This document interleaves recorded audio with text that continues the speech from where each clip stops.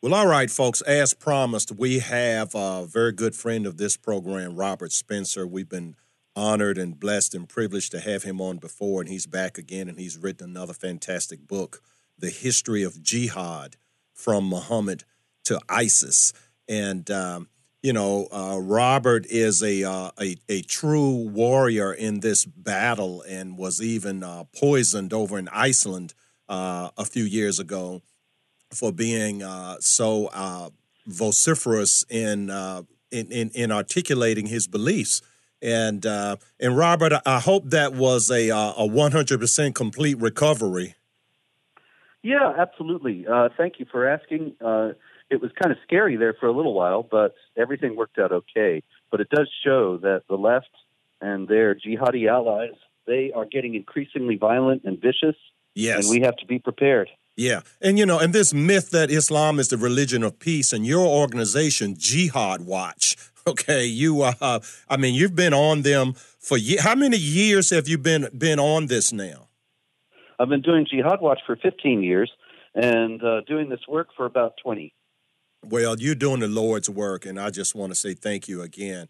And thank you very much. Even we have presidents. 9/11 hits. President George Bush immediately, typical low-fat Republican, wants to be nice to everyone and wants everyone to like him. Can't say a critical word. And, Islam is religion of peace. These terrorists, they have nothing to do with Islam. Please give people the reality of the birth of Islam. The foundations sound nice: faith, prayer, charity, fasting, and pilgrimage. And I actually have friends who are Muslim. As a matter of fact, I used to be a Muslim when I was a teenager. Okay, I kind of got roped in as a very, very young man, was blessed to get out. And Robert, I got out because one of the leaders kicked me in my mouth. Wow. Okay. That's fascinating. One of the best things of what that was like God himself saying, okay, Craig, you've learned enough. Time for you to go. That's incredible. Yeah. But I'm not surprised because it's a whole culture of violence.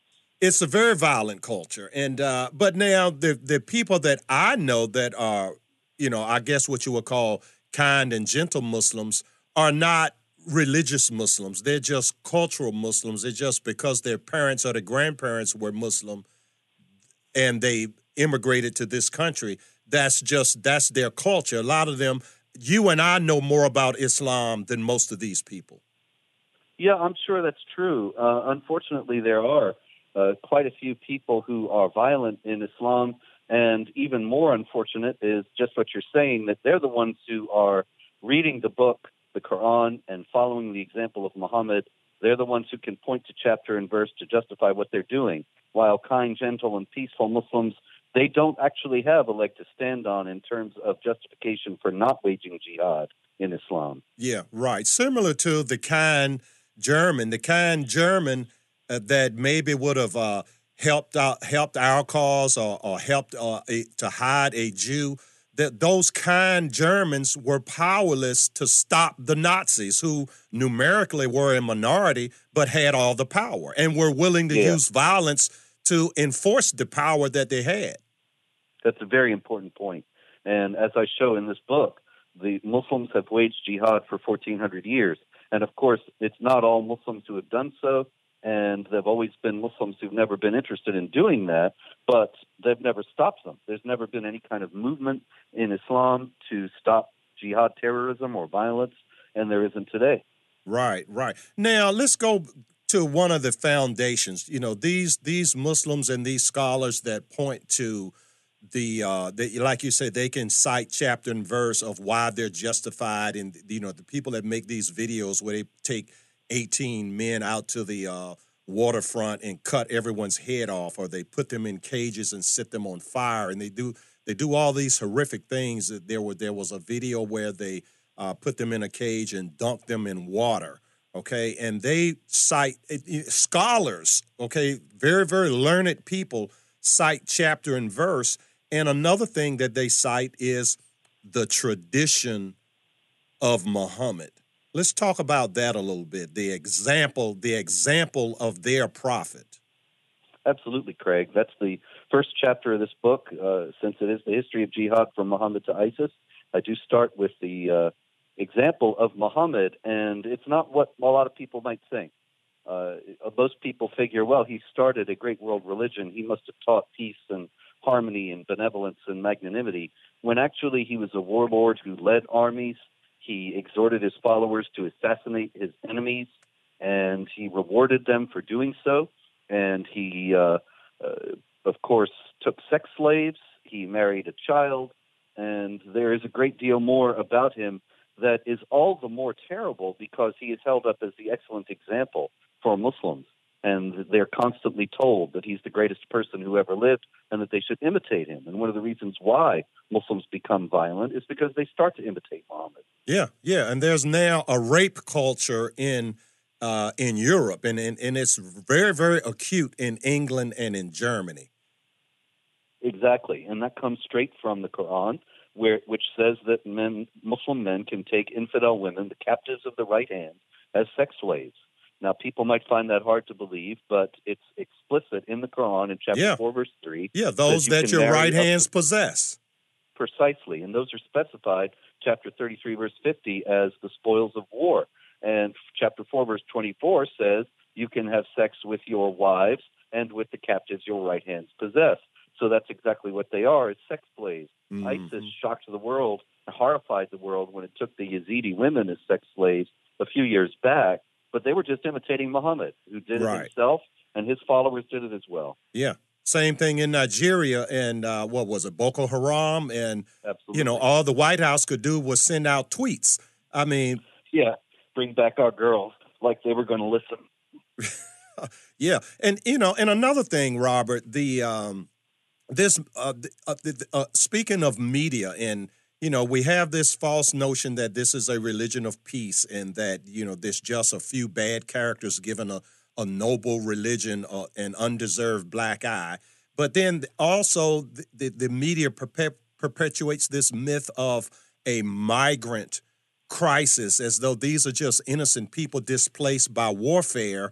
And when the Christians very rarely, since the United Nations is in charge of determining who gets refugee status, and you have Muslims and Christians fighting in the Middle East, then they will relocate the Muslims and leave the Christians. And the Quran speaks about immigration as a Islamic duty. Talk about that as an extension of this jihadi war that they've been waging for 1,400 years. Absolutely. Chapter 4, verse 100 of the Quran promises rewards from Allah to those who emigrate for the sake of Allah. That is, they leave their land and go to another, not just to get a job or whatever, but for the sake of Allah, which means that they are going to bring Islam to the new land. And this is one of the rare things that Allah promises a reward for in the Quran. So many of the migrants are coming not to assimilate and adopt the practices and the principles and the mores of Europe or the United States. They're coming in order to bring Islamic practices and principles and mores to their new lands and to Islamize them, to emigrate for the sake of Allah. Yeah.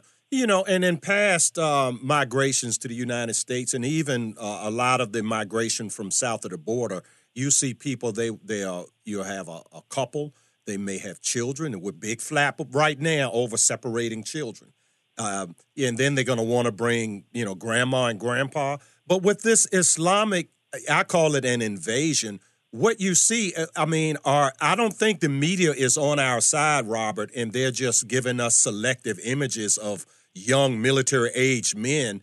I mean, the images we see of these migrants, and it's very acute in Europe. I mean, sometimes you see them get off a boat and 20 or 30 of them are running in their dress. You would think they were Navy SEALs or something, big, bulky, strong guys. Am I missing something here? No, you're absolutely right. This is an invading force. This is not a refugee crisis. If it were a refugee crisis, you're absolutely right. Women and children would be there among the refugees, whereas the overwhelming majority, probably over 90%, are young military-age men, no old men either. And no babies, no kids. It's clearly that these people are coming with something else in view. They are not coming because they are refugees. You know, another thing also about this, they're not coming from countries where there's some refugee crisis. Syria is a war zone, absolutely. Iraq, sure. But when you're talking about, well, the other day I saw a story, I had a story at my website, Jihad Watch, about a sex offender in the UK who was a Turkish refugee, they said. And I thought, Turkey? Yeah. Turkey is not at war. What's he seeking refuge from? And clearly these people are coming for quite different reasons. Yeah, to make war and for the booty, the women. Absolutely. And that's why you have the mass rapes, the rape gangs, the rape jihad. This is all something, because of the captives of the right-hand passages that we discussed, they think that they can just, these infidel women are theirs for the taking, and they're taking them. Yeah, yeah. And folks, if you're just joining us, we have Robert Spencer with us of Jihad Watch fame, and we're discussing his latest book, The History of Jihad from Muhammad to ISIS. And now let's move on up a little bit to Spain and India. And a lot of people don't realize, but India is the largest English-speaking democracy in the world. Okay, India, and so India is a place that has, you know, a minority of Christians and a majority of Hindus, but a very, very large percent of Muslims. And so, how did they get there? And what's the I understand that the death toll of the Muslim attack on Hindus is in the millions. You know, have I heard that correctly? You're absolutely right. It's been estimated at 80 million over a period of centuries. It's an astonishing story. This is one of the first books, as a matter of fact, that tells the horrifying story of the jihad against India. And most people in the West are not aware of what happened. But the Muslims invaded India the first time in the 8th century. They kept coming back for many centuries. They occupied most of India until their power weakened and the British colonialists took over in the 17th and 18th centuries. But in that span, from the 7th to the 17th, it was about 80 million people killed. The jihad against India was especially brutal and bloody because the Quran calls the Jews and Christians the people of the book, and they are allowed to practice their religion under the Islamic State, but only with a second-class status. And the Hindus were not people of the book, so for them it was just convert or die. And even when there were, as it turned out, there were so many Hindus that they had to give them honorary people of the book status. But even that did not alleviate the brutality of the jihad, which was much worse than anything that we saw in Europe, even though the jihad in Europe was quite brutal and bloody as well. Yeah. And now, speaking of Europe, this brings my next question, 9/11 as a date, 9/11. And it galls me that every year on the anniversary of 9/11 that, my thinking is that there would be 20 people at least in the national media that would spend just a few minutes to go into the history of why September 11th. And it galls me. Usually I'm one of a very few, I could count them on one hand, and some really, really big name people, including Fox News, very, very rarely go beyond the 9/11 date, and they don't talk about, the Knights of Malta. They don't talk about Jan Jablinski. They don't talk about, the Ottoman Turks and how in the 1500s on September 11th they got defeated, and then 83 years later on the exact same date, September 11th, they get defeated again. And so talk about the long memory that these people have. And Absolutely. Well, I'm sorry, I didn't mean to cut you off there. No, go ahead. The thing about it is it's incredible, really, that people don't discuss this because it is very plain. The historical memories in the Islamic world are very, very long. And in the United States, they're virtually non-existent. Most people in the United States today have no idea of things that happened maybe before 100 years ago. I don't know. That's maybe sounds harsh, but when you see those It's videos true. of college students being asked about the Civil War and things like that, and they have no idea. But in the Islamic world, it's very different. There's a very general and widespread knowledge of history. And one date that sticks out in the Islamic history is September 11th, 1683, which was the high water mark of Islamic expansion into Europe when the Ottoman Turks were besieging Vienna. And the Polish king, Jan Sobieski, came down from Poland and was able to force the Ottomans to break the siege. So on September 11th, 2001, when the planes hit the Twin Towers, Osama bin Laden was essentially signaling, now we're picking up where we left off. On September 11th, 1683, the jihad is back on. Yeah. And then, again, Benghazi was September 11th, okay? So we have people that are in the State Department, people in the CIA that, I mean, you and I know this. Do we not have anyone at the switch and in the high levels of government that know that every year on September 11th, there should be a red alert all around the world? I don't think anybody knows that, no.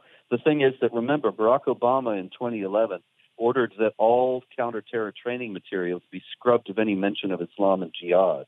And so now if you were to go into the FBI and want to study counterterrorism and become a counterterrorism analyst, then you would learn all about right-wing extremists, but you aren't going to learn a thing about Islam or jihad. So you won't be equipped. You won't understand the enemy. You won't know the enemy. And September 11th will mean nothing to you. Yeah. That's just so unfortunate. And, now, folks, if you're just joining us, we have Robert Spencer with us. His latest book is The History of Jihad, From Muhammad to ISIS. And it's fascinating that what you said, it ties into things making the news now, because finally, at last, the former director of the CIA, Brennan, who converted to Islam, finally got his security clearance revoked. Okay, so now your last chapter is the West loses the will to live. Okay, so what's going on with losing the will to live? We just had the Obama administration do their 8 years. We've only had less than 2 years of President Trump, and all of these characters from Obama and his overtures to Iran, taking boatloads of money, and of course money is fungible, so that money ends up funding terror, and Brennan being an open convert to Islam. What's going on here? And all of the noise half the country, the Democrats mostly, are in an uproar because Brennan finally, after all this time, got his security clearance revoked. It's really incredible. Brennan is not an office holder right now, so why should he have any security clearance? It should be routine that anybody, when they leave the government, loses their security clearance. This shouldn't even be an issue. And when you have somebody like Brennan, he never should have gotten it in the first place. Yeah, and he's an open communist as well as an open Muslim. Now, I've been hearing it for years that he's a Muslim convert. Is that accurate? Yes. Yeah, I don't think he's an open Muslim. I've never heard it confirmed by him. But I've heard from John Guandolo, who was an FBI agent. He said it was known in the Bureau at the time that he was in there that that Brennan had converted while he served in Saudi Arabia, and that everybody knew it. Now, this has never been confirmed by Brennan, and there haven't ever been any reporters with the guts to ask him. But there's no doubt that he certainly behaves in that way. Mm-hmm. He speaks Arabic. He's shown an extensive knowledge of Islam, but he is dishonest about the meaning of jihad and the nature of jihad, and has spoken publicly many times about how wonderful and peaceful it is. And he oversaw, actually, the scrubbing of the counterterror training materials so that they wouldn't mention Islam or jihad.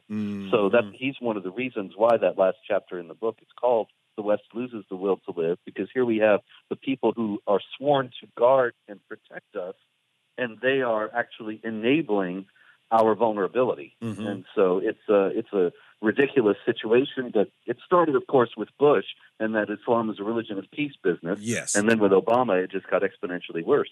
Yeah, yeah, and it seems that the example they give is the 5% Muslim, and when I say 5%, and you'll know this, that the percentage of Muslims in a given non-Muslim society, their behavior changes. When they're at 5%, you know, they're peaceful and sweet. When they're at 10%, you know, you see what's happening in France at 10%, and you know, you go to 20%. 40%, they don't even wait till they get to 50% before they start making war. I mean, am I exaggerating this? No, you're not exaggerating. The fact is that Muhammad himself followed the same pattern. When he was just a preacher of religious ideas and he had a tiny following, then he preached peace and tolerance. And then as he grew in power, when he emigrated, and for the sake of Allah, from Mecca to Medina, and became for the first time a head of government and the head of a military, then he began to teach warfare against unbelievers. Mm-hmm. And this is the same pattern that we're seeing now in the West, that when the Muslims are a small minority, they preach tolerance. But as they grow in power and influence, then they begin to be more aggressive. Yeah. Yeah, and tell the audience, please, Robert, what the term abrogation means for people that like to cite passages in the Quran pre the migration, the first portion of the Quran, which is not written. It's the way it's written. It's not in order of occurrence. The scholars assembled it afterwards. Yes. And so it's assembled in the order of the longest chapter to the shortest, roughly, with the exception of the first chapter. And that means that there's not really any logical order to it at all. It's not chronological, and it is not thematic, nothing.